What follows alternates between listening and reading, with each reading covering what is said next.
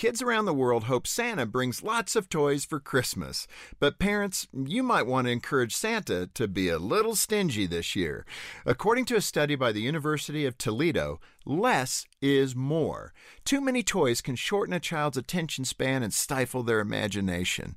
Children who were given fewer toys to play with were more creative, more focused, and played with each toy longer. Children who were given a lot of toys were more easily distracted. They played with each toy only for a short time and then tossed it aside for another one.